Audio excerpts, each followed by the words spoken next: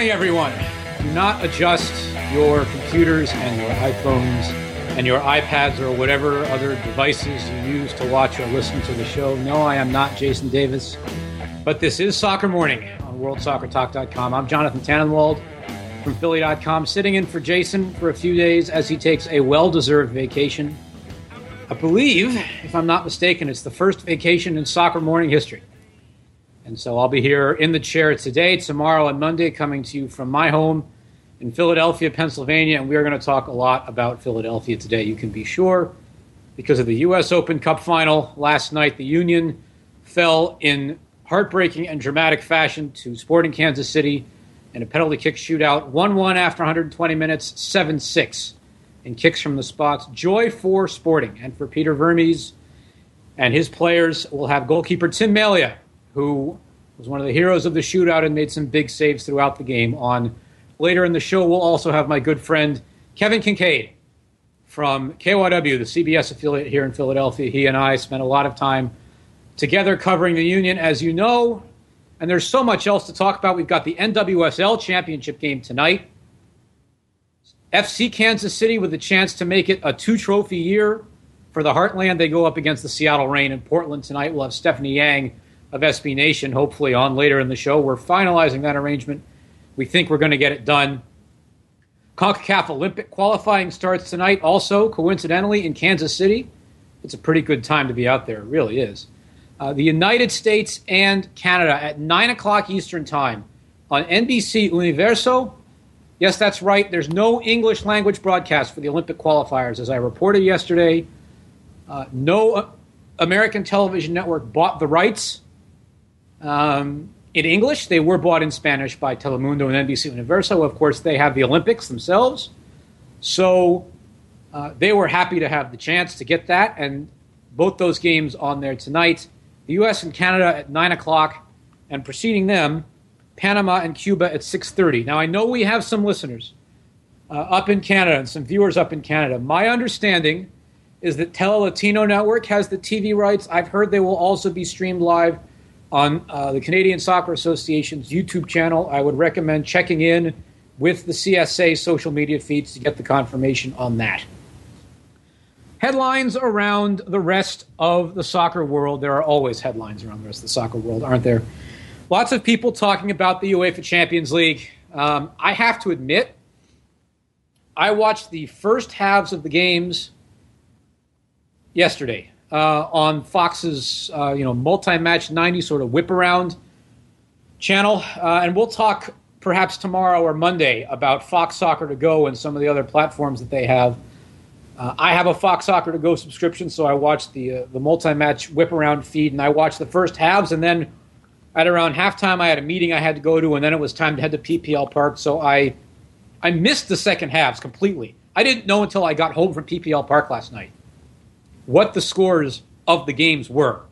But then again, as you all know, I care a lot more about American soccer than European soccer anyway, so I will break out my trusty notebook here. Here it is. And we'll read about Champions League action yesterday. Astana 2, Galatasaray 2. The first ever UEFA Champions League point from a team from Kazakhstan.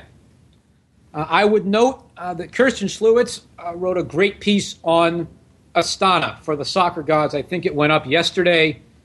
I tweeted the link out earlier this morning. Perhaps Trevor Hayward, the producer, will retweet that tweet on the Soccer Morning feed so that you all can go read the story about how Astana came to be the well-resourced team that they are, and it is not, folks, a fairy tale. I think you'll find that pretty interesting. It's a bit darker than that. Malmo 0, Real Madrid 2, Cristiano Ronaldo's 500th and 501st. A writer, not a mathematician. Home to Benfica 2-1. That's quite an upset. Manchester United 2, Wolfsburg 1. Ladies and gentlemen, an English team has won in Europe. You can back away from the edge of the cliff now. And if Kayla Knapp of Fox and all the other Manchester United fans out there are listening, I hope you're in a better mood now than you were when Wolfsburg took the lead early in the game. The goal was scored by Daniel Caligiuri, and no, he is not of any relation to Paul. I did look it up. but it warmed my heart to see a guy named Caligiuri score a goal against an English team. Juan Mata with the penalty kick goal to tie the game, and then he assisted on the game winner. And finally, Manchester City 2, Borussia Mönchengladbach 1 in Germany. Sergio Aguero with the game-winning penalty kick in the 90th minute to cap the comeback. Europa League action today. A doubleheader on Fox Sports 1. Monaco and Tottenham at 1 o'clock. Liverpool and Sion of Switzerland at 3 o'clock. There are loads of other games, of course, including Celtic against Fenerbahce at Celtic Park. That's on Fox Soccer Plus at 3 o'clock. You can get the whole Europa League TV and online streaming schedule on my blog, The Goalkeeper. The direct link is philly.com/Champions League. And on that same URL, there is also the full TV schedule for the CONCACAF Olympic qualifying tournament. There are games on NBC Universo. There are also games over the air on Telemundo, including this weekend, and also both of the do-or-die semifinals that will determine the Olympic bids. Those will be on Telemundo over the air on October 10th. In the afternoon and early evening, they'll be over and done with before the big U.S.-Mexico showdown with the senior national teams at the Rose Bowl in L.A. It is 7 minutes past the hour. On the East Coast, it's 10:07 out in Portland, Oregon, where the NWSL title game will be played tonight. It's 7:07. Seattle and Kansas City at Providence Park. Over 12,000 tickets sold. It's going to be, according to Timbers owner Merritt Paulson, the biggest ever attendance for a women's soccer title game in the United States. That's great to see, and I'm sure by the end they'll have sold quite a few more tickets than that. One other European news item of note, Michel Platini is a disgrace. And we'll leave it at that. You all know how much I've been paying attention to the FIFA scandal, and it's pretty clear now that Michel Platini is just as corrupt as the rest of them. Before we take a break, when we come back with Kevin Kinkead shortly, y'all can look behind. Sorry, I just bashed my microphone. That wasn't great for me, was it? Y'all can look behind me and see that I have, I wouldn't quite say it's Jason's scarf collection, but I have a nice little one of my own. I've been fortunate enough to travel around the country and beyond covering this great game that we all love. I've built up this collection for myself, and I hope that it's a nice little backdrop for the show today. Let us take a break and come back with Kevin Kinkead of KYW, CBS affiliate here in Philadelphia. He and I were at PPL Park for the U.S. Open Cup final last night. We've got a lot to talk about. This is Soccer Morning on WorldSoccerTalk.com. When it comes to the USA against Mexico, this game's different. As Michael Bradley puts it, the passion, the colors, the respect, the hate.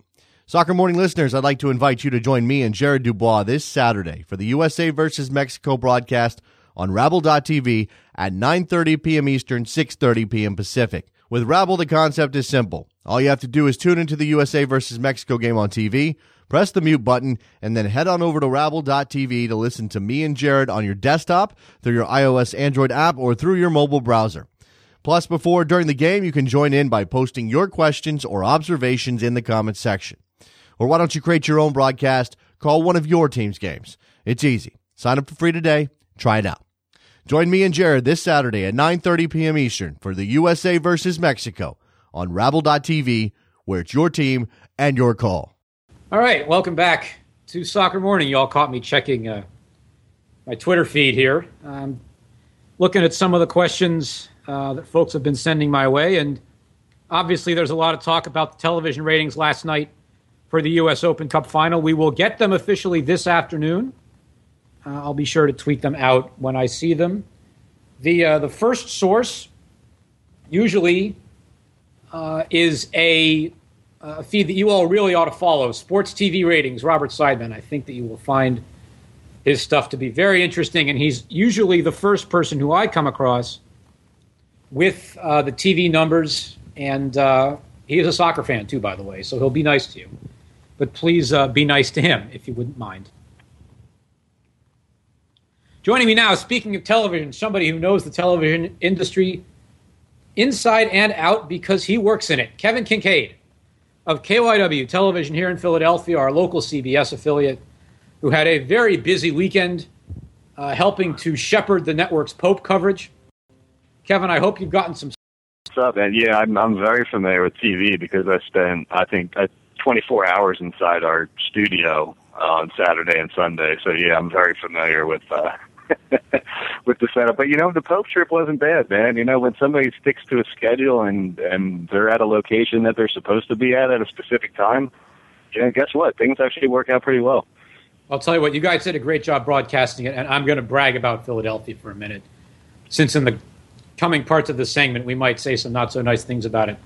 This city did a brilliant job of hosting Pope Francis over the weekend. I'm certainly not Catholic, as people know, but it was great to see so much buzz in the city, to see the streets of Center City closed down and people were able to just walk around freely, and lots of great people in town who enjoyed their time here. I think we did a pretty good job. Now, Kevin, for the not so nice things. We'll talk about the game itself in a moment. I want to say one other thing about the TV ratings. And people were asking me why it is that so few people in Philadelphia specifically so few people in Philadelphia watched the game last night. I get the overnight Nielsen ratings from a source in town every morning, as I'm sure, Kevin, you do as well. And I get the top 68 or 70 or so most watched cable programs from the previous night, and the U.S. Open Cup final, Kevin, was not in it. But, as is the case almost every night and every day, the worst team in Major League Baseball was right up near the top, and that would be the Philadelphia Phillies. So, I think that speaks a little bit. Everybody was talking about the lack of attendance yesterday. I saw some Kansas City folks, including some people who I really think should have known better, trying to claim either directly or indirectly that because the union couldn't sell the game out, they didn't deserve to host the final. That's a load of hogwash, and I think especially that people in Kansas City need to remember where they came from. But Kevin, as you and I know, as a lot of people who were in that press box from the local media last night know, this market is there for the union to take, and they haven't taken it. Yeah, especially for this season. At the beginning of the season, what I had kind of harped on for a long time was, you look at the scene in the rest of the city. The Sixers are what they were, tanking and rebuilding. The Phillies, everybody knows, what they're approaching 100 losses. I don't know if they're going to get there or not. The Philadelphia Flyers were disappointing again this year, and really the only team the city had to hang its hat on was the Eagles, who it looks like they're not going to be that great either. So, to me, it was a missed opportunity again. To see how the union came out this year and, sort of failing to take advantage of that wide open, opportunity in front of them. The window was wide open for them to just go out, win a few games, give people winning products, something to watch because, again, in March when the season started, they were coming off the tail end of a terrible Sixers season and a terrible Flyers season, and nobody else was really doing anything. Nobody else was playing, unless you're a St. Joe's or a Temple guy or one of the provincial, college basketball kind of people. In town, that's sort of, it is what it is. And, one of the reasons that people weren't watching the game last night, and one of the reasons that people weren't down there, is because Philadelphia hasn't put a winning product on the field in 6 years, So, people are going to sort of stay away from that, obviously. Beyond that, you have a large portion of your fan base that's families, suburban families with kids who go to school and whatnot. And so when it's a little bit colder, it's September, school's back in session on a weeknight. Are you going to take the family all the way down there and pay $40 per ticket? Probably not. And that's why the attendance is what it was. And it's not just that people didn't want to go to the game last night. This team has not done a great job. As you said yesterday on the Sirius XM show, this team really just has not done a great job of marketing itself to the soccer fan core in this town in the way, and I'll give you a great example. I was on the Two Solitudes podcast with Kevin Laramie and Dwayne Rollins, both of whom are on this show often. Recently, we were talking about this very subject and the fact that Toronto FC, for as awful as they have been over the years, they have resonance in that market because they did the legwork to get the job done and to get people to come out and to build a fan base. Real Salt Lake is still packing the place, even though they're not at the moment as good as they have been over the last few years. Montreal has resonance in its market, even though Joey Saputo doesn't always think so. If you look at your average, even just your impact practice, there are so many more media members there than there are in Philadelphia or Chicago, which is another market. That it is an incredible sports town like Philadelphia, one of the best in the country like Philadelphia. And if you all don't believe me, wait until the baseball playoffs get here and the Cubs take the field. These big markets, Kevin, Major League Soccer needs Philadelphia to be successful, to be big, to be winning trophies, to be resonant in the market, and it's not happening. No, and you know what? It's interesting to me because Philadelphia, we talk about the union, and I tell union fans, you and I work in the sports media, so we see it a little bit differently. It's not that the union aren't even that popular or can't get fans. I mean, we can't even get Philadelphia Flyers or Philadelphia 76ers talk on local sports radio. Forget the union. We can't even get the other two of the other teams in town. College football, Temple is looking pretty good this year. Nobody really cares about them. College basketball, if you went to a Big Five school, you're probably interested, but if you didn't go, you're probably not interested. Well, now wait a minute, because I did, and so you know what I'm going to say to that. Well, but no, exactly. I mean, but how many people, the people who didn't go to Penn or Temple or LaSalle or whatever, are they really paying attention? I don't know. That's the trouble too. That even college-wise, I mean, you have 5 schools that are playing basketball, 6 schools that are playing basketball in the city. And Philadelphia, I mean, more than anything, it's just an old-fashioned city that doesn't like things that are new or different. You have the same people who've been going down to the shore for 20 straight years because they don't want to try a vacation anywhere else. They make the same food, they do the same things, they go to the same places. Because Philadelphia is a city that just likes familiarity. They know this place on the corner, they know this bartender, they know this restaurant, they know what they're going to get. And, are they going to drive 25 minutes down to Chester for something completely different and something that they don't really care about? No. But, I think one of the problems is you do have soccer fans in Center City who don't give a flying crap about the union, who will go and watch Arsenal and Chelsea and whatever, and Fido and, some of the bars in Center City. And, they really haven't, I think one of the issues is they haven't been able to attract a soccer fan to come see MLS. And I think the problem with that is that those people are like, well, this is an inferior product. They're not a winning team. And I'm going to sit here and I'm going to watch Manchester United on TV instead. I want to cut you off there for a second because I actually, and granted, I am one of those people that goes out to bars every night, that a lot of those people who live in Center City and who, like me, don't have a car, and I'm not afraid to tell the listeners out there, Kevin, you've been kind enough to give me rides home from PPL Park plenty of times over the years when it has not at all been necessary. A lot of those folks, they are Union fans.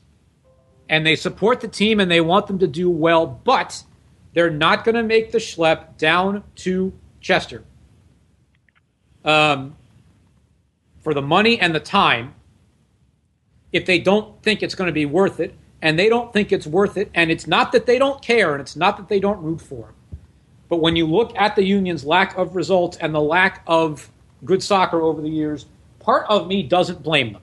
We got a question just now from Mark Fishkin, renowned devotee of the New York Red Bulls, who says he is not so sure that Major League Soccer needs Philadelphia to be successful. I'm going to offend him for a minute. Philadelphia can drive television ratings for Major League Soccer in a way that his Red Bulls cannot. In a way, in fact, that New York City FC cannot. Perhaps New York City FC might someday. The Red Bulls are good, don't get me wrong. And the Red Bulls and City both are good TV ratings draws. But Philadelphia has an ability that few cities in the country can match.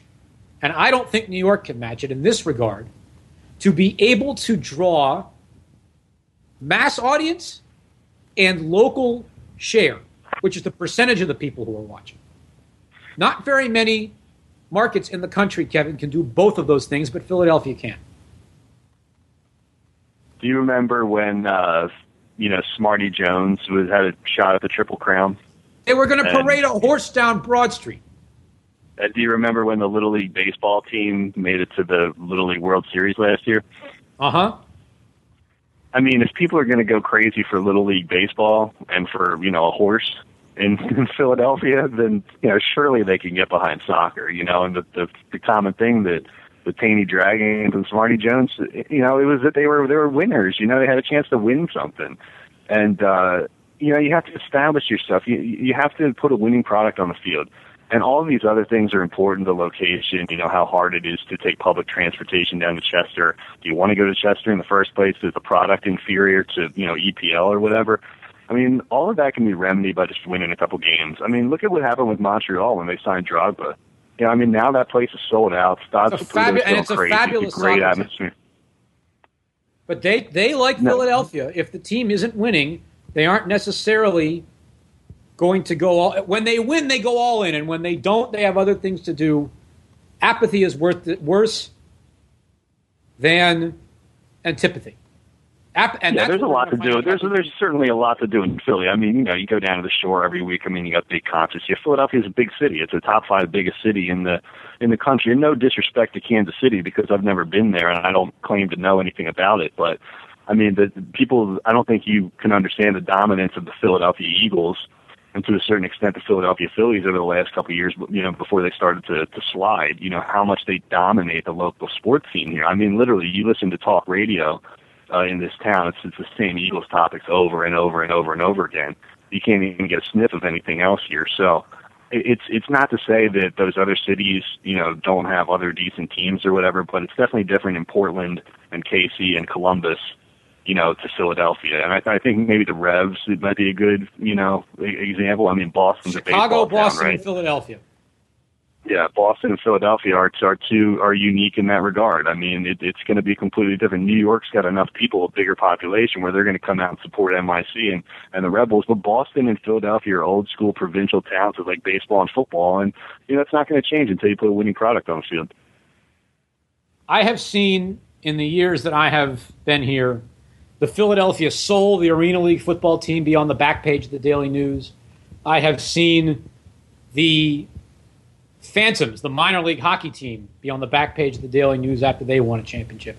And I've seen the Union be on the back page of the Daily News a couple times. I've seen the Women's World Cup this summer be on the back page of the Daily News. It can be done. Now let's talk about the game. And there's really only one question about the game, I guess, at this point, Kevin, and that's the goalkeeper substitution. Everybody was ready to roast Jim Curtin, except that it worked. How about that? I didn't have a problem with it at all. And again, look, I mean, Jim Curtin was ready to start John McCarthy in this game if it wasn't for the great performance that Andre Blake had on Saturday night. I mean, we were essentially looking at the same starting lineup from Houston being the starting lineup from this game. I don't have a problem with it at all. John McCarthy saved 3 penalties against Rochester in the first round to put them through on penalties. And then he saved, a penalty against the Red Bulls in the quarterfinal on the road. So I didn't have a problem with it at all. And John McCarthy even saved a PK last night. So, and he gets right on a bunch. He gets right on a bunch of them. And look, credit to Kansas City and most of the guys from Philly, too, for hitting some great penalties last night. I mean, it was wet. They just played 120 minutes. I mean, those conditions were not easy to play in. And a lot of those guys hit some unstoppable penalties. But I don't have a problem with the John McCarthy substitute at all. I mean, he put them in a position to win. They had a chance to do it, and they couldn't get it done. I think if fans are going to be critical of anything, maybe the fact that Andrew Wenger was subbed in over Eric Ayuk. But, I think Jim Curtin played it pretty well. I think the one that I might have made, I might have done Stephen Vittoria for Maurice Adu, and I might actually have done it right around the time when the McCarthy move came in. But, Maurice Adu, Jim Curtin said afterward that Maurice Adu was pretty adamant that he could keep going and grit it out. It didn't happen, which is unfortunate. But other than that, Kansas City, I mean, look, we saw last weekend Kansas City played Seattle to a tie. Peter Vermes held all of almost his starters out. Almost all his starters were out for that game until late in it. Kansas City has built depth, and that's what the Union don't have. Holding on to his substitutes until late in the game for a couple reasons. One, because that's how Ziggy Schmidt beat him last year, by holding substitutes until extra time and then bringing Obafemi Martins in off the bench. Well, I don't think it was. I mean, this year, I don't think Kansas City's bench was nearly as strong as Seattle's last year. It wasn't like they were bringing world DPs off the bench. But my point is that there's such a drop off in quality from the Union starting lineup to its bench that you have to look at that bench and to say, okay, if I'm going to make a substitute, am I going to do it just for the sake of substituting, or am I going to make a substitute that's really going to make my team on the field right now better? Well, listen, I mean, the thing is that it's the hardest thing I think as a coach is to, you have guys who want to gut it out and guys who want to step up and take a penalty. If Maurice Adu wants to be that guy, he's your captain. He wants to go up and take a kick. Andrew Wenger steps up. He wants to take a kick. I mean, the hardest thing is to decide, hey, do I let my guys do their thing and gut it out, or do I decide, hey, I don't think you're in the right, state physically or mentally to do this? And there was this sort of something on Twitter last night where Shannon Williams came out and was sort of criticizing people for going after Andrew Wenger. And, whatever, that's fine if he wants to, come to the defense of his former teammate or whatever. And Shannon was sort of saying, look, Andrew stepped up. He wanted the penalty. He wanted the responsibility. He wanted to be the guy in that spot. That's fine. But then at the same time, if you're Jim Curtin, do you say, look, Andrew Wenger's had a really, really tough year. Mentally, he might not be there. He's only recovered from a concussion a couple weeks ago. He's been off all season long. It's not just a temporary thing. Mentally, confidence-wise, is he a guy that I want stepping up there and taking a penalty? And, we asked Jim that after the game last night. You were there. And he said, yep. Look, we thought he could give us some fresh legs. We didn't think he would be the 7th or 8th kicker. We didn't think we would get to that in penalties. So, I mean, to be critical of that, when it got that far into the shootout, it's kind of hollow. But at the same time, you could make a case that Eric Ayuk, could have been the sub instead. I just think that Andrew Wenger was a guy who's just been off all season long, and it's been tough to watch. And, maybe you could make a case that they probably should have left him on the bench and put somebody else in there. But, I don't know. That's all hindsight kind of stuff. I think that, Philly was great in the first half. Casey was great in the second half and really, really shored up the defense and really patched it up. And then they made one more penalty than the Union did, and that's really all I can say, I think. So that was the story until right about when you and I were getting ready for Jim Curtin's press conference. And then the word started getting around of something that was going on outside PPL Park, and I want to spend the rest of this segment focusing on that. Fair or not, I think it's going to be the lasting image of last night for a lot of people. Jay Sugarman, the Union's owner, is based in New York. And to get to the game last night, he chartered a helicopter. And he landed it on the fields outside PPL Park. And not only did he, I'm pulling up some notes that I took about it last night, and something that I got from a source of mine that I wanted to point out. There was a 4x4 kids event on the field where Sugarman landed his helicopter that they had to clear out so that he could land. He gets off the thing. He doesn't shake hands with anybody. He doesn't say hello to anybody. He goes in the stadium. And then right after the trophy presentation, he leaves the stadium and the helicopter takes off and goes away while all the fans are stuck in the traffic line to get out of the stadium. So he's chartering a helicopter, Kevin, and he's the principal owner of one of the most frugal teams in Major League Soccer year in and year out. That's a really, really bad image, the kind of image that would define him for a long time to come. I have defended Jay Sugarman over the years against critics because I think that as a compliment that I would pay to him is that he knows what he doesn't know, so he delegates. I think he delegates to the wrong person. In Nick Sakevich, I have said that many times over the years. And I'd say again today that I think Nick Sakevich is the biggest problem with this organization, and that the Union, I think, based on all of the years that I have covered the team, all of the years that I have covered him with the Metro Stars before he came to the Union, I don't think that the team has the savvy to win a trophy while Sakevich is in the building unless he really gets out of the way.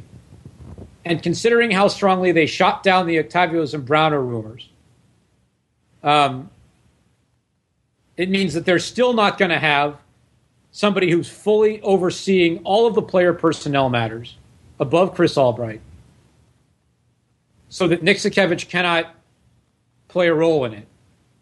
Somebody who can stand up, they can say, no, we're not going to do that thing that you want to do. I think it was, Kevin, the helicopter thing. The helicopter thing to me was more, you used the word image, right? I think it was more symbolic of the way that he's sort of been out of sight, out of mind for all these years. The fact that, and I wasn't there, so I'm just going by what you just told me. If he gets off the helicopter and he just walks in the stadium, doesn't really say anything, and then he gets out and leaves. To me, that's more of the story than how he got there. The guy does have money. He has other business interests and ventures and things like that, and then the union has its own separate budget or whatever, right? So, whatever. This is the only time the guy's ever done it. Most of the time he drives all the way down here from New York. Symbolically and image-wise, it looks a little tone-deaf, especially to the fans who are saying, we're paying this much for season tickets and, we don't have a winning product and we don't have a DP and, we want to spend more money. But practically, the guy is a millionaire and, if he wants to, if there's a special reason that he has to get out of New York on a weeknight and take a helicopter to come down, whatever, I get it. It was more the image of it, landing on the practice fields of everything, and I was sitting in the stadium at the time, so I didn't know what the hell was going on, but people were texting me and hitting me up on Twitter saying, hey, what's with the helicopter? I'm like, I have no idea, because we were looking at the field and I couldn't see anything coming, but it's just the fact that, you talk about Nick Sakiewicz, and, I know that people aren't happy with Nick and people don't think he's done a good job and he hasn't really communicated to the fan base that well. But, he's also not the one that comes up with the budget, and, it's not like he has the most resources to work with either. So, I think if you want to point the finger, he's the guy who has to decide how to spend it. And there are so many other GMs and technical directors and team presidents around Major League Soccer who have proven that they can do it. Kansas City obviously is the best example with Rob Heineman and Peter Vermes.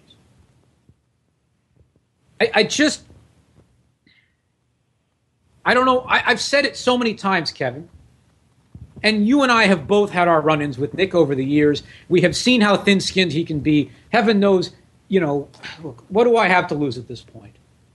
He's threatened to ban me from the press box before. You lost a gig working with the team because in part of a role that he played, did you not? Well, yeah, it was my decision to leave, but yeah, there was certain complications that involved specific people. I'll say that. All of us who cover this team have had our run-ins with him.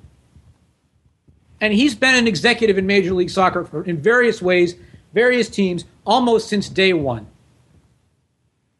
And he hasn't won a thing. Ever. No trophies. What has to happen? The Sons of Ben are the only ones who can effect change. You can't, I can't. John Smallwood of the Daily News, Bob Ford of the Inquirer, it doesn't matter. The fans have to do it. They're the only ones who can. But what else is there to say at large cross-section of the fan base that thought that if they won that game last night, that would be bad because Nick Sakiewicz and Jay Sugarman would be able to come out and say, hey, guess what? We won a trophy. Everything's fine. Everything's good. We're on the right path here. And one guy even, hit me up on Twitter and said, hey, I think it's better that we lose, so that we don't have to hear that. And, I disagreed with that, obviously. I think, you play to win and you play to win trophies, and that's kind of the whole point. And, yeah, you would be saddled with these guys, and maybe that prolongs something that shouldn't be prolonged. But, I don't know. I've been sniffing around, and I'm hearing some stuff that's going down in the front office. I don't know if that happens soon or happens later. I don't know if it happens at all. But things aren't good right now with the union front office situation. And, again, they're going 10 months. Oh, it's almost been 11 months now that they said they were going to hire a sporting director, and they haven't. So, I don't know. Again, too, Nick Sakiewicz is a part owner of the team. He has a financial stake in the team. So it's not just about firing somebody or getting rid of them. There would be a financial thing involved there. I guess he would have to be bought out Does Jay Sugarman want to sell the team? I don't know. Who wants to buy it? What's Richie Graham's situation, the guy from YSC who kind of controls the academy and the King Prussia location? I don't know. There's a lot going on here, but I mean, if you're part of that crowd, part of that union crowd that says, hey, maybe it's a win-win. If we win, we win a trophy. If we lose, then there's more pressure on the ownership. Then I guess you got your way last night. But it's just really tricky. I mean, 6 years, not much to show for it. You'd figure a shakeup has to come at some point. As I said earlier, I've given Jay Sugarman the benefit of the doubt a lot over the years. I can't anymore. I just can't anymore because of that last night. Obviously, I haven't given Nick Sakevich the benefit of the doubt for a long time. People know me well enough by now.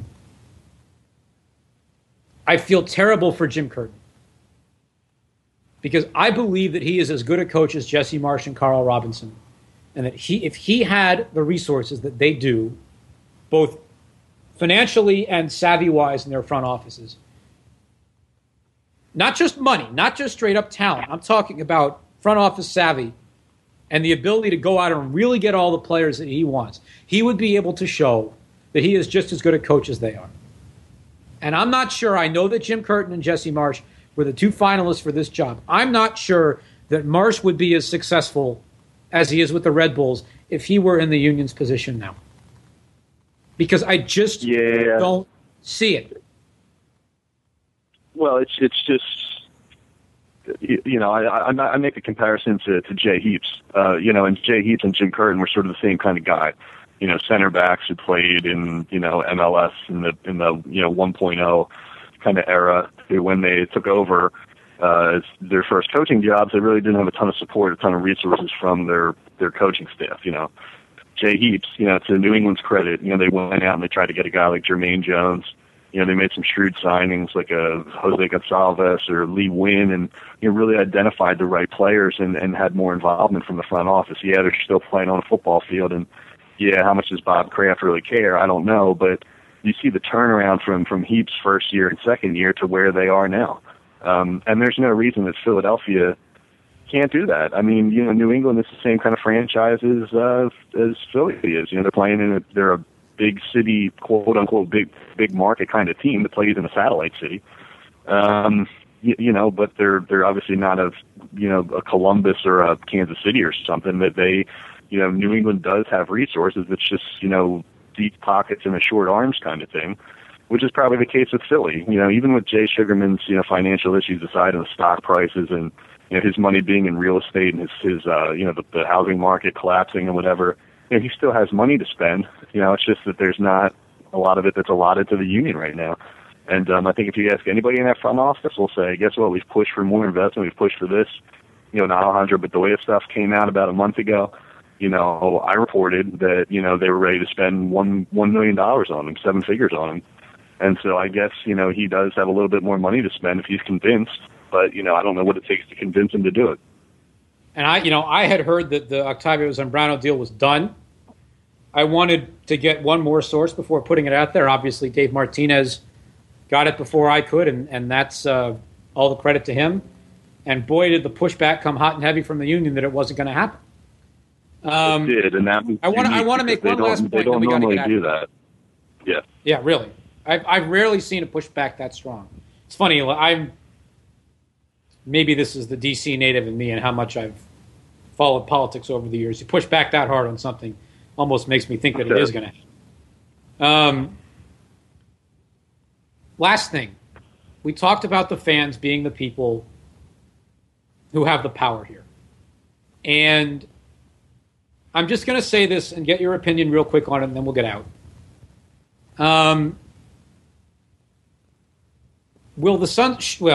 Should, whatever. The Suns and Ben had that protest earlier in the year, and I've clashed with them and their leadership over the years, and I've said some things that they don't like, and usually we end up making up. I'm going to say something now that they're not going to like. If they're going to protest again, Kevin, it can't stop at the gates of the stadium. And I know they said last time around that they didn't want to take it into the gates because they didn't want to offend the players. The players are smart enough to know that it's not about them. What's the next step for the Sons of Ben? Are they going to do it? Are they going to say, in the River End, Sakevich out?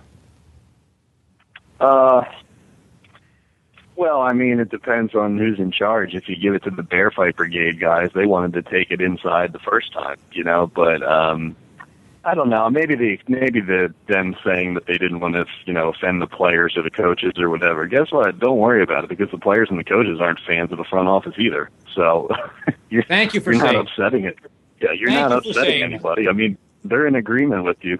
Trust me, they're in agreement with you. So the Sons of Ben, they have obviously the loudest voice in the stadium, but guess what? There are only 3,000 people or 2,500 or however many they get in the River End. You're still going to have 12K sitting there of Delco families and suburban families, soccer moms and whatnot. I'm sorry to use that term. I know people don't like it, but it's true. I mean, that would speak volumes. It's what that crowd is. Yeah, and I love all the Sons of Ben guys. You're talking about 3,000 people versus volumes, obviously, because they have the loudest voice, but you probably still get 12, 13, 14 who probably aren't into the team as much to really care or really partake in that. So, but yeah, I mean, that's the way you do it. Or guess what? You don't go into the stadium at all, and you don't buy tickets, and you don't renew your season tickets and whatever. But you know what? Look, I mean, last night I think it was just about KC made one more penalty kick than the Union did, and that's amazing, because if the difference between that a make and a miss is $190,000 at birth in the Champions League and the first trophy in franchise history. So it was just a monumental swing for a win or loss last night, and unfortunately they ended up on the wrong side of it. As I said before, Kevin, I don't know what else I have to lose at this point. In terms of my criticism doing what you're doing. Of the team over the years. Thanks for coming on. I'm sure I'll see you again soon. And we're going to take a break and then come back and talk about some happier things. We're going to talk about the NWSL title game tonight out in Portland with Stephanie Yang of SBNation. You're listening to Soccer Morning on World Soccer Talk. When it comes to the USA against Mexico, this game's different. As Michael Bradley puts it, the passion, the colors, the respect, the hate. Soccer Morning listeners, I'd like to invite you to join me and Jared Dubois this Saturday for the USA versus Mexico broadcast on Rabble.tv at 9:30 p.m. Eastern, 6:30 p.m. Pacific. With Rabble, the concept is simple. All you have to do is tune into the USA versus Mexico game on TV, press the mute button, and then head on over to Rabble.tv to listen to me and Jared on your desktop, through your iOS Android app, or through your mobile browser. Plus, before or during the game, you can join in by posting your questions or observations in the comments section. Or why don't you create your own broadcast? Call one of your team's games. It's easy. Sign up for free today. Try it out. Join me and Jared this Saturday at 9:30 p.m. Eastern for the USA versus Mexico on Rabble.tv, where it's your team and your call. I got to admit, that was a little cathartic for me. You all know how long I've been covering the Union for. It was nice to really get all that out of my system. I've been waiting for the right opportunity to do it. And this was it. Let's talk about some happier stuff, shall we? Let's talk about the National Women's Soccer League title game tonight. The Seattle Reign, the number 1 seed. FC Kansas City, the number 3 seed. At Providence Park in Portland, Oregon, 9:30 Eastern on Fox Sports 1, 6:30 Pacific time. In the Rose City, where a very big crowd is going to be on hand, which is going to be great to see at a venue that is just about the perfect place to host the game. And to set the stage, somebody who I got to meet this summer at the Women's World Cup, Stephanie Yang of SBNation, who is live from Portland with us, where I know it's pretty much been a nonstop party out there. Stephanie, how much fun is it? It's amazing. Just about everybody you can think of who covers women's soccer, who's able to come, has converged on Portland, and they all kind of got it going last night. So it was a lot of fun. I wish I could be there. Obviously, I have so many other work commitments in the Open Cup final. I hope that someday I'll get to cover an NWSL final, or indeed simply an NWSL game in Philadelphia. I hope they get a team someday. I really believe that this would be a great market for it. Let's talk about this game tonight. Yeah. Obviously, there's going to be a lot of star power on the field. Megan Rapinoe and Hope Solo for the Seattle Reign. Lauren Holiday playing in her last ever professional soccer game for FC Kansas City. Can she go out with the title? Heather O'Reilly, Amy Rodriguez, Becky Sauerbrunn, arguably the best defender on the planet right now. if the general listenership, Stephanie, who's out there, who's listening to this show, maybe they don't follow the NWSL as much as you and I do. And I know I don't follow it as much as you do. If they're looking for recognizable names to watch tonight, there's going to be plenty of them. There's going to be heaps of national team players, big-time names on both teams. I mean, you mentioned a lot of them for SCKC, but on the Reign, there's also Hope Solo, Megan Rapinoe. So there's big-time names, but there's also some kind of smaller-time players who don't play small-time, obviously. Their play is so important to their teams, but they just don't get as much recognition as the others because they're not national team names. And you and I have been talking about this, but I think two of those names, one for the Reign is Kim Little, who's a Scottish international. She might be a little more well-known. And on SC Kansas City is the midfielder Erica Timrak. Timrak was on a list of players that I put together with my colleague at the Philadelphia Inquirer, Lauren Green, who some of the women's soccer folks out there know well because she used to run her own women's soccer site. Still does, in fact. She also writes for my blog as well.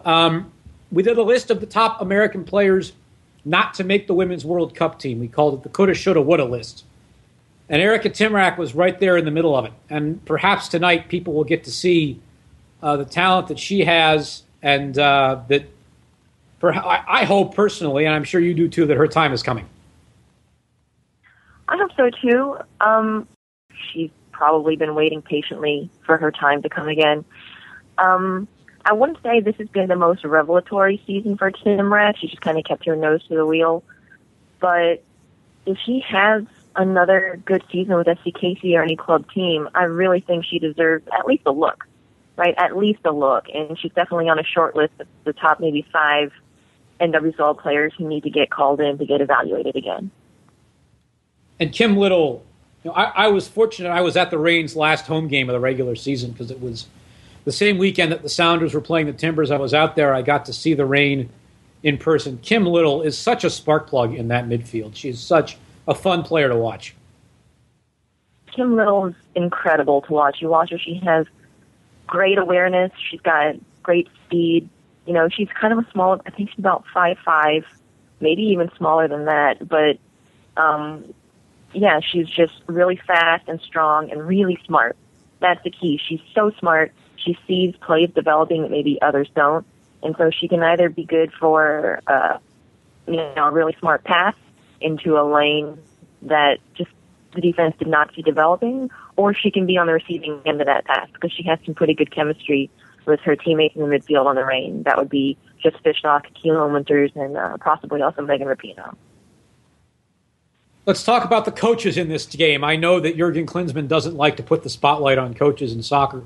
He likes to say it's a player's game, but both of these coaches are pretty big deals. And let's start with Vlatko Atkinovsky of FC Kansas City. There are some very good coaches in the NWSL. I'm tempted to say that I think Atkinovsky is the best. My hedge is not knowing enough, all of the other coaches in the league well enough to be certain. But I do think that if I were to make a list of potential candidates for successors to Jill Ellis, I did that earlier in the summer, and then she got the contract extension. But even still now, when the day comes down the road, whenever that may be, I think Vlatko has U.S. national team head coaching potential in it. I think he might too. The thing with Antonovsky and Harvey is I do think sometimes Harvey gets credited more than him because she started at a lower spot than he did. If you look at the Reign's first season, they had like a huge losing streak. It was something like 16 or 17 games. They couldn't put a win together, and she turned that around. She built it from the ground up. Whereas Antonovsky, he maybe had a starting point that was a little bit ahead of her. He had a roster that he didn't have to bring along quite as much, so maybe he doesn't get as much credit as he should because he didn't create such a dramatic turnaround. But you see what he does. He assembled his pieces, and then he used them perfectly. So I think that kind of talent on the national team where you already have, a group of 20, 30 of the best soccer players in the United States, he's the kind of person who comes in, looks at his chess pieces, and develops a strategy that works for them. He's not going to be trying to shove people round pegs into square holes. What a concept. Round holes. Yeah. He'll play to people's strengths, and he'll, keep the locker room on his side. He won't be losing players. Players seem to really respect him. So I think he would be good on a short list for the national team when the time comes. Laura Harvey. Laura Harvey. One of the great personalities ever to grace women's soccer, especially in the United States. There are people who can describe her probably in more flowery prose than I can out there on Twitter. And if you follow Stephanie on Twitter at Thrace, Thrace, you will probably encounter some of them at some point. I'm just saying. But she is... Yeah, it's hard not to. She's something special. I just talked about it. She took a Seattle team that was really struggling in the banding and turned them around. And now they've been playoff contenders 2 years in a row. That's an extreme turnaround from one season to the next, from starting at the bottom. Now they're here. And she does it with style. And she does it with, if you want people to speak, to be flowery about Laura Harvey, you don't need to come to me. Like, ask any of her players. There were some media calls before the championship, and they would ask the players, what it is about Harvey. And then you would get this, 5-10 minute long essay about how great Laura is and what she really does for the players. She really believes in them. She creates an atmosphere in Seattle that allows them to not just play, but to also learn. And I think that's actually kind of a cornerstone of what they've all said about Harvey, that she teaches them. She doesn't just coach. She takes them aside and says, all right, what are your problems? Let's work on them. And then she'll really create like a long-term project with players where for several weeks she'll teach them specifically how to be a better player. And I think that's why they all respect and admire and, really love Laura Harvey. And, she's not just some dry cardboard personality either, by the way. Kansas City, you're going to see a really great game tonight. Now let's take a couple of minutes to talk about the NWSL and where it's headed. We know it's headed for a fourth season, and no professional women's league in the history, certainly at least in the modern history of the United States, has been able to say that. But Jeff Plush, the commissioner, is under the gun right now. And the reason why he is that since the Women's World Cup, for all the attention that it brought to women's soccer, to the players, and yes, indeed, to the league, even if not as much to the league as we might have wanted, they have not signed any new corporate sponsors since the Women's World Cup. All they've done is re-up with Nike, their existing sponsor, for more money, certainly. But you and I and a lot of other people, Stephanie, are waiting, hoping, I dare say even expecting, more commercial sponsors to come on board to bring more money into the women's game, to make it sustainable. And Jeff Plush was asked about it on a conference call they did with reporters a couple of days ago, and why it hasn't happened yet. And he got a little prickly, and it wasn't a good look on his part. No, it absolutely wasn't. And so Howard Megdal from The Guardian asked him this question and tried to get him to explain, what's going on with sponsorships. And it's not just an isolated incident either. This is like part of a continued pattern of kind of vague, hand-wavy sort of pseudo-business. Like, there's stuff going on behind the scenes. We're in several talks right now.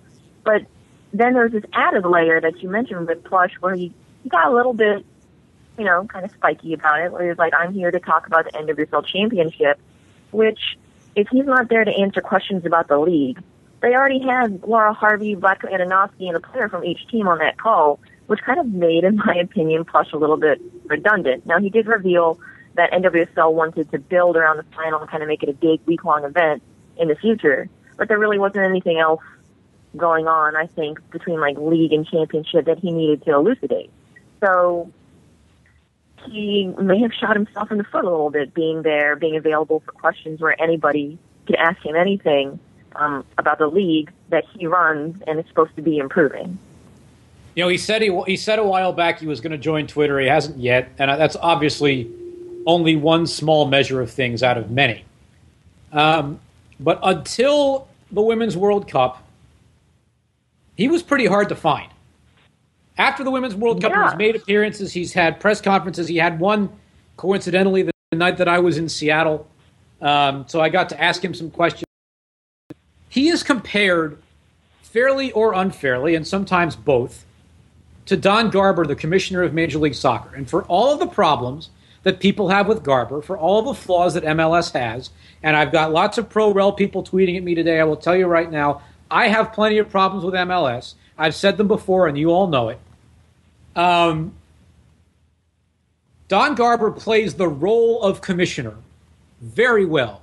He is everywhere at all times. He is at games. He is at conferences, business meetings. He, jets around with the leaders of television networks and the other soccer leagues in the world, and he sells his product to the hilt. You might not like it, but I think even his biggest critics would admit that he does a very good job of being a commissioner. And as I said, there are some ways in which it's not fair to hold Jeff Plush to that standard because women's soccer faces a different set of circumstances in a lot of ways. But I do think it's fair to look at how Garber plays the role of commissioner and look at how Plush does it and say that Plush doesn't quite measure up in that way. Yeah, I think there's ways to emulate Don Garber, but on an NWSL budget, but kind of, set the same tone where you're a booster for the league. You should always be on message with NWSL, how, you guys want to get in on this? Let me tell you how you can get in on NWSL. But, he should be constantly, you said Twitter he hasn't joined, and that's kind of a small thing, but I don't think it's that incidental. Social media is huge. It's a huge way of interacting with the fan base, and it would probably increase transparency in the league by about 100%. I'm not even exaggerating, because the league is so opaque right now. And you just get the commissioner onto Twitter, it would be this giant leap forward in public relations for them. Even if he has, some intern only tweeting official things off of his account. So there's definitely ways to be as available and in the public eye as much as he can in that Don Garber method. I think it might have been Kevin McCauley at SBNation, mentioned that he needs to kind of be the Dana White of the NWSL, minus kind of the gross sexism. He has to be a promoter. He can't just be this business guy in a suit who's always saying, it's behind the scenes stuff. I'll let you know when we have an announcement. I don't have anything to say to you right now. All that does is create this smoke cloud around the league of expectation and not much else. He's got to be out there really pushing the league on anyone who will take his phone call. Maybe he is, but we don't know. So all we can do is go off the information that we have, which is not a lot. I'm getting the time warning from my producer, Trevor Hayward. And I do want to take a couple of calls about various things, whether the Open Cup or the NWSL in a few minutes. So, Steph, I'm going to ask you one last question, which is for a prediction tonight if you want to make one. I initially had SC edging Seattle Reign, maybe 2-1. And then yesterday, Laura Harvey went, oh, yeah, by the way, my star for Beverly Yanez is 100%.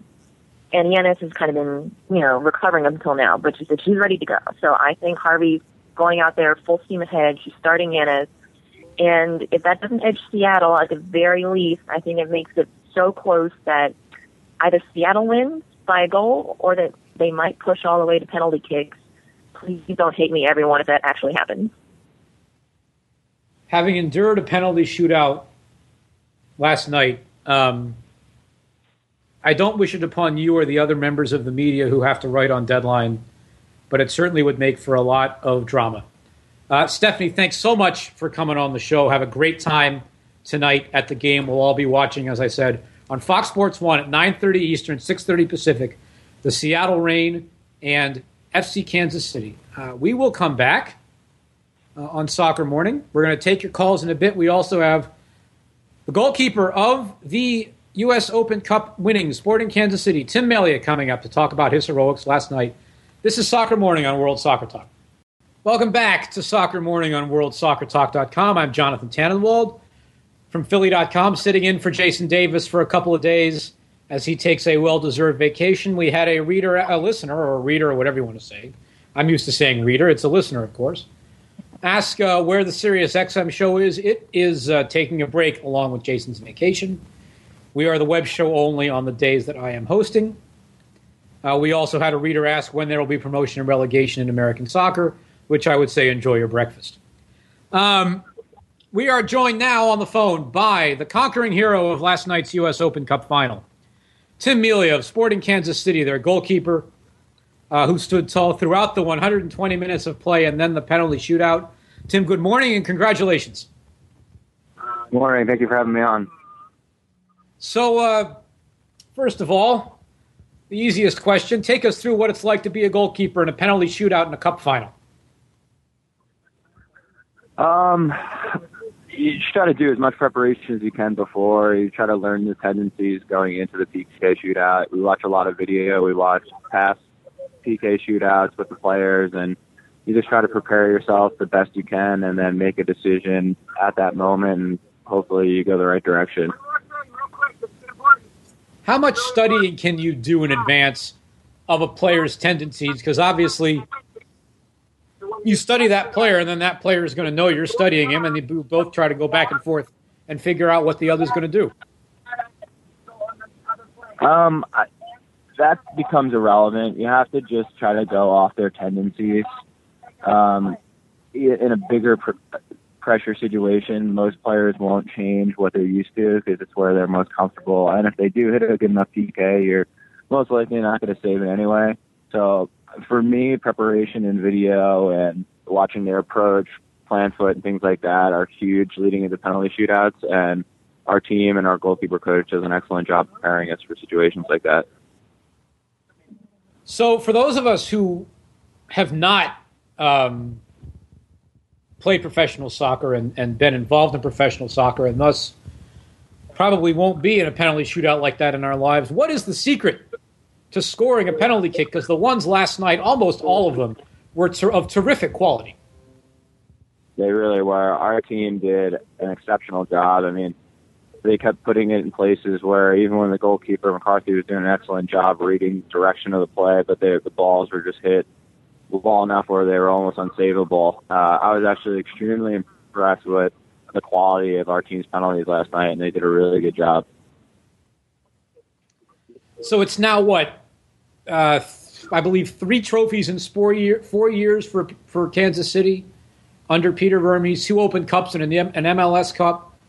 I read the quotes that you gave to Brian Strauss of Sports Illustrated last night about coming into the culture of this club and how they've built not just a winning team in the present tense, but a sustainable winning organization over multiple years.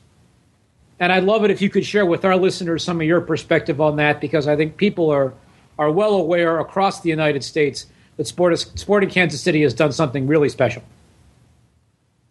Yeah, they really have. They built it from the inside out. Peter and company and ownership has done such a good job creating a blueprint which allows players to be pulled in and out. And, you know, there's such a system here. Everyone knows what they're doing. Everyone knows their job. Everybody knows their responsibility. And that's a very difficult thing to do year to year. And they've done such a good job being able to identify a system like that. You know, a lot of people have for a while now said a lot of very nice things about Peter Vermes, and I've made no secret of the fact. I've said it publicly, so I'll say it here, and I said it to him last night. I think he has U.S. national team potential down the road. I think he's that good a coach. For you playing for him, you know, working with him, learning from him every day, what's it like? Again, he's just... For me, he's such a good man manager, which I think in the professional game is the most important thing. Coaches need to be able to identify talent and then get the best of that talent out of the player, which comes into managing the player individually.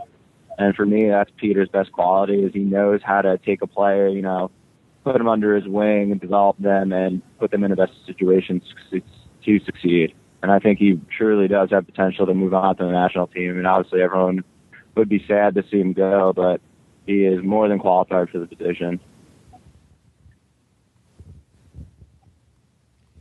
You know, I asked Peter this question last night, and I'll ask you too. I'd like to get your perspective. You know, there has been a lot of turnover with Kansas City over the years. Not Dwyer. Kai Kamara is one. CJ Sapong, obviously, who you played against last night, is another. But this team has developed this consistency, and now they're going back into the CONCACAF Champions League with a chance to take things to the next level. What now do you think is the next step for this team? I think the team just needs to stick to its roots. They've created such a good blueprint, and as long as they continue to go on the path that they have, I think we're going to have success in CONCACAF and other tournaments like that. The quality is here. This talent in this group this year is pretty exceptional, in my opinion, of all the teams I've played on and have been on a couple different clubs, where the ability to win trophies and compete in CONCACAF and make a good push in a playoffs run is all there. So I just think they need to continue on the path they're on. They're going to strengthen the team. Nature of the beast of MLS with the salary cap, it is difficult to hold on to players for long term, and I think they did a really good job here of identifying who they wanted to keep, keeping the core together, and going on from there. And I think the last big question that I will ask you, for people who don't know about the rise in your career, you played for Rochester in 2008 in the USL, I believe. Then you came to RSL, I believe, in 2010 and 2011, and then Chivas USA, and now to Sporting Kansas City. You were a pool goalkeeper for a while, too, if I'm not mistaken. Is that right? I was. What is that experience like? I write a lot about the MLS salary data, and I always make sure to highlight the pool goalkeepers and the unsigned players because they sometimes go unrecognized, and people don't always get to hear a lot about the lives they lead relative to the designated players and even the guys like Matt Beasler and Graham Zusi or Dom Dwyer, who are the stalwarts of a given club and are there and have a consistent base and can settle somewhere. What has this rise now to prominence been like for you? It's been surreal. To be given the opportunity I've been given here, I came in here as a backup, and coaches don't pull the trigger on goalkeepers like Peter did, and I'm very appreciative of that. I think the game that ended up putting me in, it wasn't even a bad result the game before. I think we had tied in Houston, and Peter just brought me into the office, and he was just like, hey, this is your opportunity, run with it. And fortunately, the game went well, and I haven't come out since then. So to go back to your original question with the pool goalkeeper, it's a difficult and very awkward situation. It's a situation where you're not truly attached to any team. You're brought into teams on an emergency basis, and they're telling you, you're part of the team, you're this and that, but at the end of the day, you're really not, and it becomes a mental grind, and I try to just use it as a personal growth experience, and that this is the situation I'm in right now. I'm going to try to just make as many contacts as I can and prepare as if I'm potentially going to play, and fortunately, it worked out where I did well enough during my training stint with Sporting Kansas City where they wanted to bring me back the following year. Well, Tim, congratulations again to you, to your team, to your fans who pack out Sporting Park all the time and make for a great atmosphere. It is, as we all know, one of the great success stories in MLS history and in modern American soccer history. And best wishes the rest of the way as you now get back into the MLS Cup playoff race. Thank you very much. Thanks for having me on. Absolutely. Tim Melia, the goalkeeper for Sporting Kansas City, who was the hero last night, both in regulation with some big saves and then in the penalty kick shootout of Sporting Kansas City, beat the Philadelphia Union to win the Lamar Hunt U.S. Open Cup. We're going to take a quick break, and then I am going to stick my feet in the water of taking some phone calls. I'm a little afraid of what's to come, but I think I can handle it. This is Soccer Morning on World Soccer Talk. Welcome back to Soccer Morning on World Soccer Talk. I'm Jonathan Tannenwald, sitting in for Jason Davis as he takes a couple of days for vacation. Coming to you live from Philadelphia this morning, where the soccer fans are up in arms. I think. Well, actually, you know what? I wonder if they are up in arms, and let's find out. Let's take some calls here on Soccer Morning. Do you want to talk about the Union? Do you want to talk about Sporting Kansas City? You want to talk about the NWSL final tonight? You want to talk about the CONCACAF Olympic qualifying tournament for for the U.S. men's under-23 team and what is at stake for them. Give me a call. 646-832-3909 is the number. Again, 646-832-3909. Let's see what comes along here. A reminder, there is no Sirius XM show while Jason is on vacation. Looking at Twitter for some questions here for a minute. And it's a bunch of Pro Rail tinfoil people. So, okay. Roberto in Connecticut. Various topics, it says. I push the button, and Roberto in Connecticut is on the air. Good morning. How are you? Hey, good morning, Jonathan. It's nice to have you on Soccer Morning. I've been a good fan of you, listening to you getting interviewed by Jason a lot, so it's great to have you as a host. Well, thank you kindly. I'm sorry? Thank you kindly. What do you got? With the announcement of the U.S. national team being cut to 23 today, who do you think gets cut, in your opinion? Oh, gosh. I got to be honest with you. I have some vague memories of who is on that 35-player roster. I don't remember every single name because I've been doing so many other things soccer-wise since it came out. I apologize. I do have a lot of questions, though. I think the area to watch is going to be the back line. Does Jurgen Klinsmann still go with John Brooks and Ventura Alvarado? It's a big game,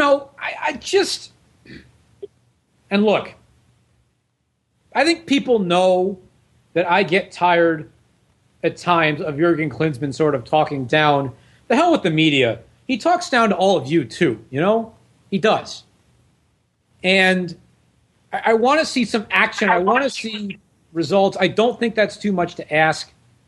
And I think that backline decision is going to tell us a lot about where his priorities are right now and just how big a game this is for. No, I personally think that maybe he should go for experience, especially for a team against Mexico, like Matt Beaves or Jeff Cameron at the back line. And maybe use maybe some youth players, maybe use Ventura or John Brooks of those players for the upcoming qualifiers next month. That's what I personally think. It makes sense to me, but, what makes sense to me isn't what matters. What makes sense to you and all the rest of us isn't what matters. Only Jurgen Klinsmann's opinion about these things seems to matter. Roberto, thanks very much. No problem. All right. Next up is Brian in Philadelphia, who wants to talk about the Union in the Open Cup. I've seen a Brian of this name spelling ways before. I don't know if it's somebody who I know. Let's find out. You're on the air. Hey, what's up, John? How you doing? How are you? How are you is more important than how I am. Well, upset but par for the course for the Union because the substitutions last night were just baffling to put McCarthy in at the very end of the game versus maybe putting in Ayuk to stretch the field a little bit at the end. I mean, I didn't get Curtin's substitutions there. Let me tell you, baffling. John McCarthy is clearly a penalty kick specialist. And I said this in a video conversation with my Inquirer colleague, Mark Narducci, that's going to be up on Philly.com later today. There is a certain kind of mentality to a one-off game. And I'm not saying that Andre Blake doesn't have it, but it's a skill that McCarthy has demonstrated. And I think you have to say he made that save, and therefore the decision worked. Now, the move that I would have made, instead of Andrew Wenger for C.J. Sapong, I would have done Steven Vittoria for Maurice Adu. I think that Wenger for Sapong was made. I know Jim Curtin said that Sapong was getting tired, was running out of steam. I think he made that move with the penalty shootout in mind. Now, obviously, Wenger's had his penalty saved. But I'm starting to think about guys who can take penalties well.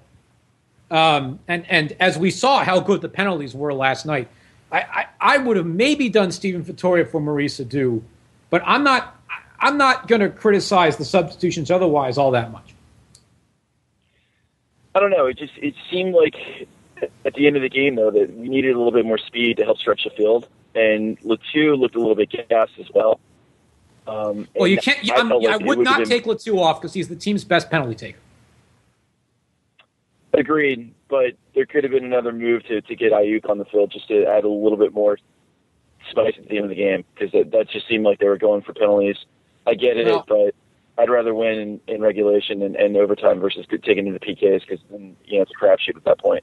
You said it's par for the course. I want to ask you, is par for the course acceptable?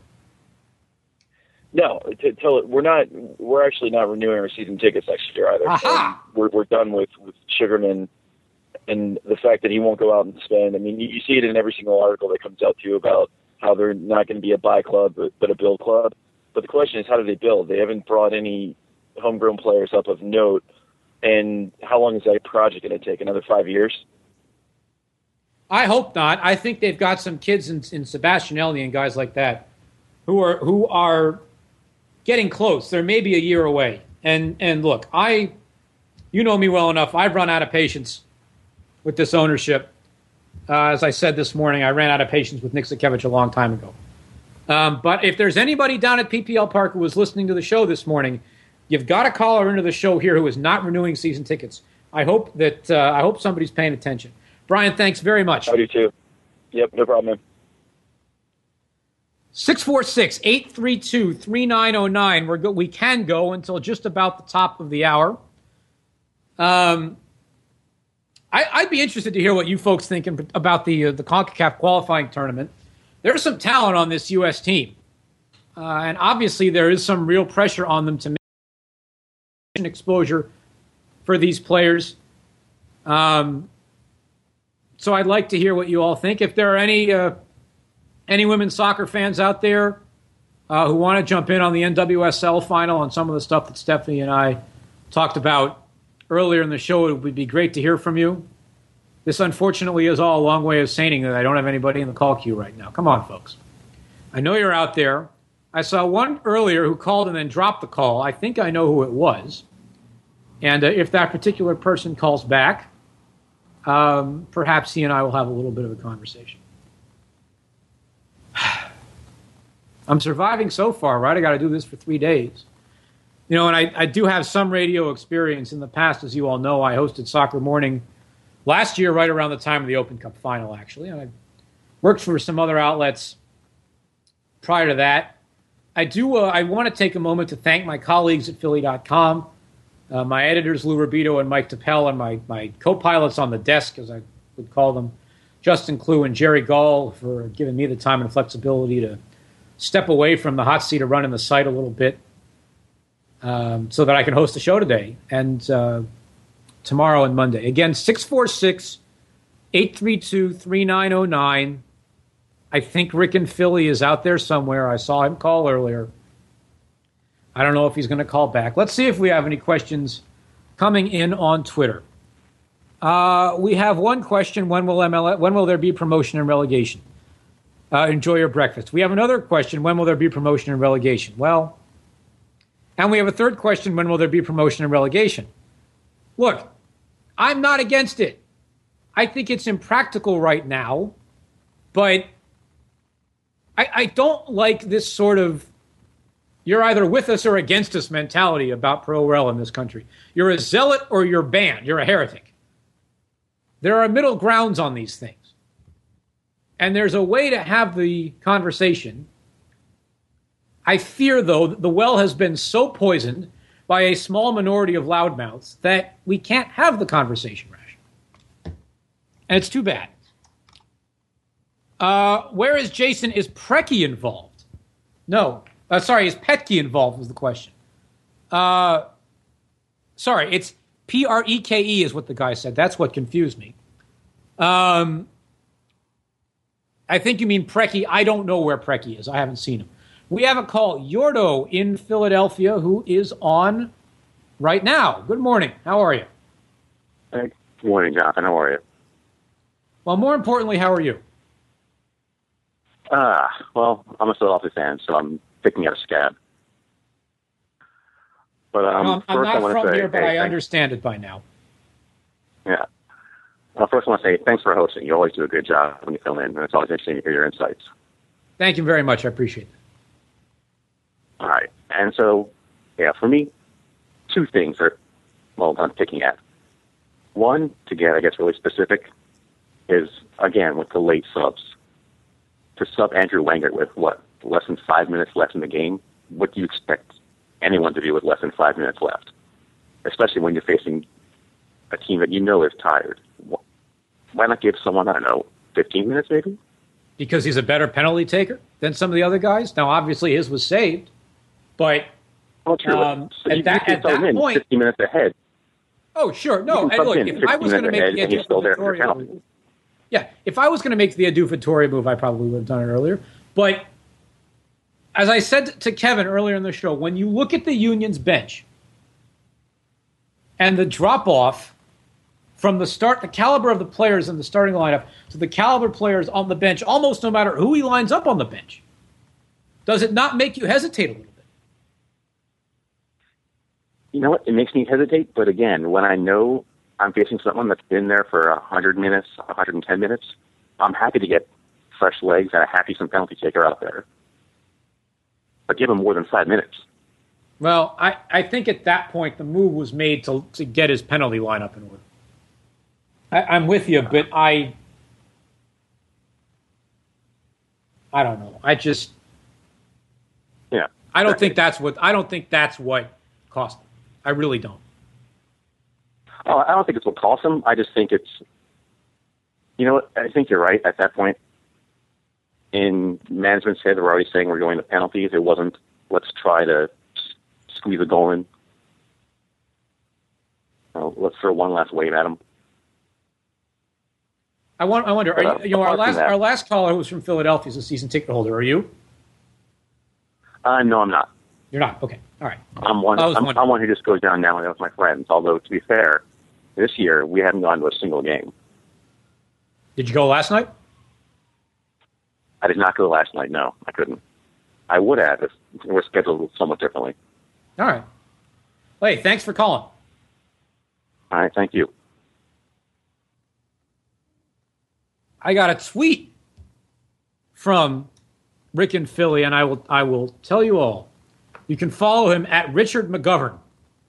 It's exactly as you think you would spell it phonetically. Who says, apologies, I just got nothing. We've defeated Richard McGovern. We have defeated, ladies and gentlemen, one of the all-time idealists I have ever met among American soccer fans. He's done. He has given up. He will go and watch Ajax this weekend play PSV Eindhoven, because it's going to be on Univision Deportes, and hopefully that will cheer him up. Here we go. With a caller. There. Got to push the right button. Jaime in Houston, good morning. Hi. Hey, Jonathan. How you doing this morning? I'm doing fine. I got to tell you, and I was going to say this. This is nothing against you individually or any other callers, but I've noticed this about talk radio. People always ask, how are you doing? And eventually the host just gets asked, how are you doing 10 times? And so I don't know that I can come up with 10 different answers to how you're doing, unfortunately. And again, it's nothing against you individually. I shouldn't be taking it out on you. But if there are folks who are thinking about calling in the future, just keep that in mind. Anyway, apologies. What's up? It's completely understandable. I just called with a couple of thoughts about the qualifying, the under-23s that starts today. Sure. So first question, I'll come right out and ask, do you think that the boys will qualify for next summer's Olympics? I do. I think they've got the talent. And I think they've got a lot of these guys have the drive and the desire and they want to do it. I think they will. All right.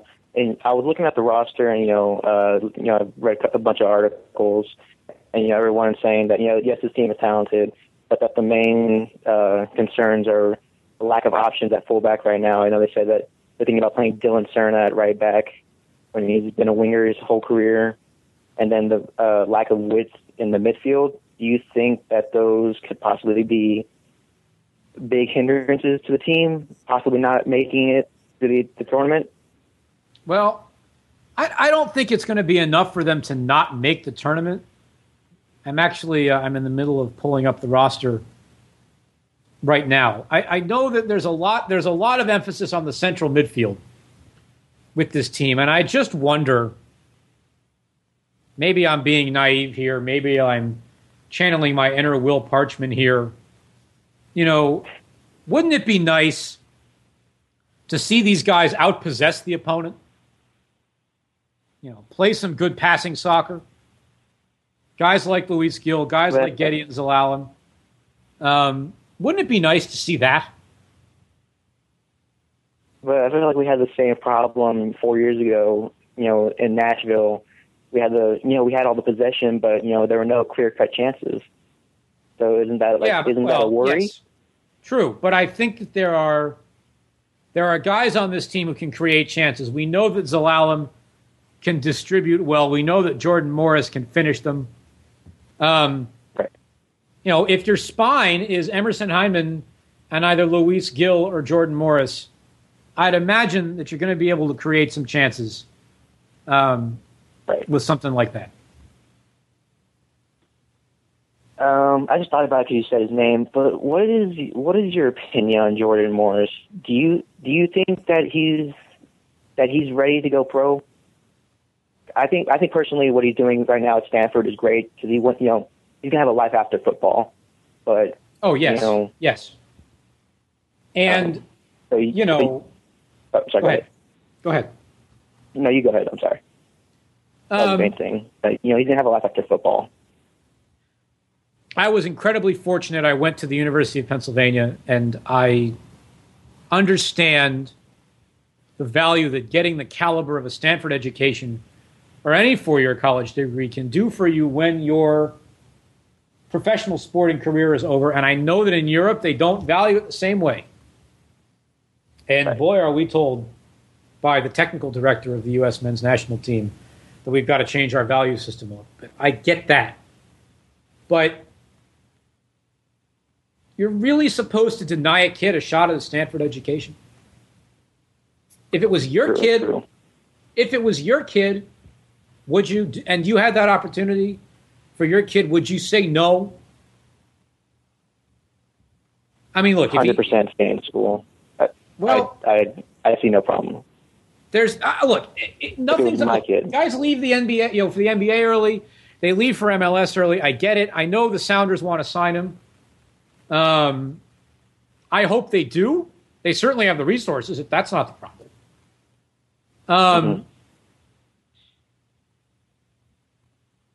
I personally,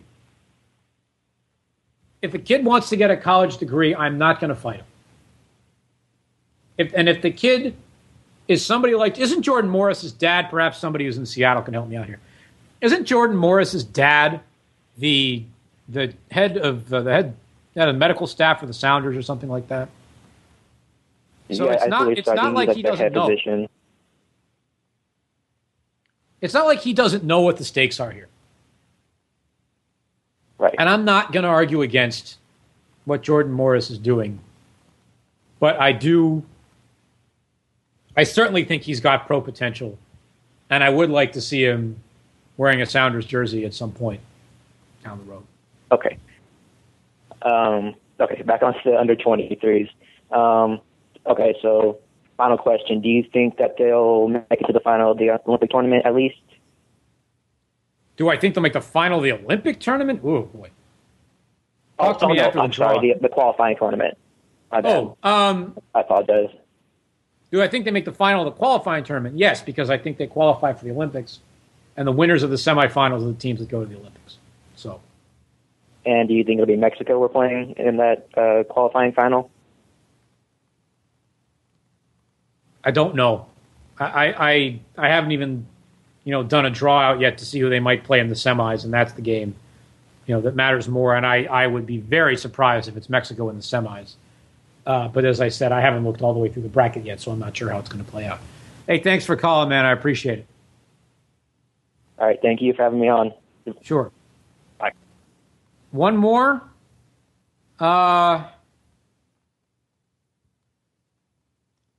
Richard in Philly wants to talk about Philly and the Olympics.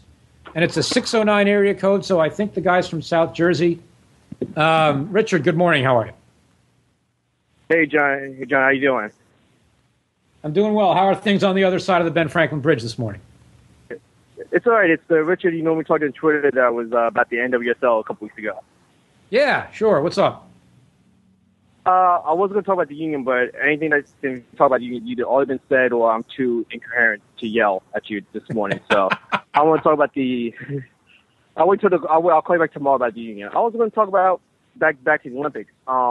You said to qualify, so I guess and I will look ahead to Rio 2016.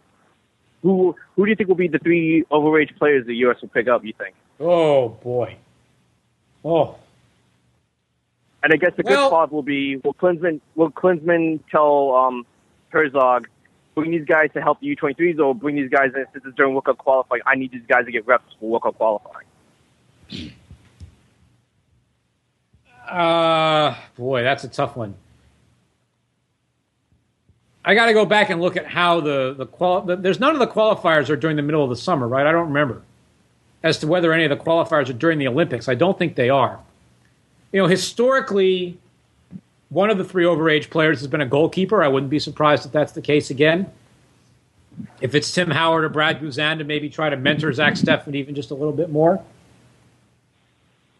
Perhaps a striker to help finish things up top. And then from there, who knows? You know, I know say maybe a midfielder that's captain. I think maybe a midfielder who could be captain. So I guess who could be the guy that brings veteran presence to the team? I don't know. I don't think it would be a captain. I think it would be somebody who would allow a Will Trapp or Emerson Hyman or somebody like that to be the captain and be a player and help teach but not overshadow. You know? Okay. And who that might be, I don't know. I got to get off the air in a minute because I've got my producer telling me that it's time. Richard, thanks very much for calling, and thanks to all of you for listening to Soccer Morning today. Thanks to Tim Melia of Sporting Kansas City, Kevin Kinkead of KYW, CBS Philadelphia, and Stephanie Yang of SBNation. I'm Jonathan Tannenwald from Philly.com. I'm sitting in for Jason Davis today and tomorrow and Monday here on Soccer Morning on World Soccer Talk.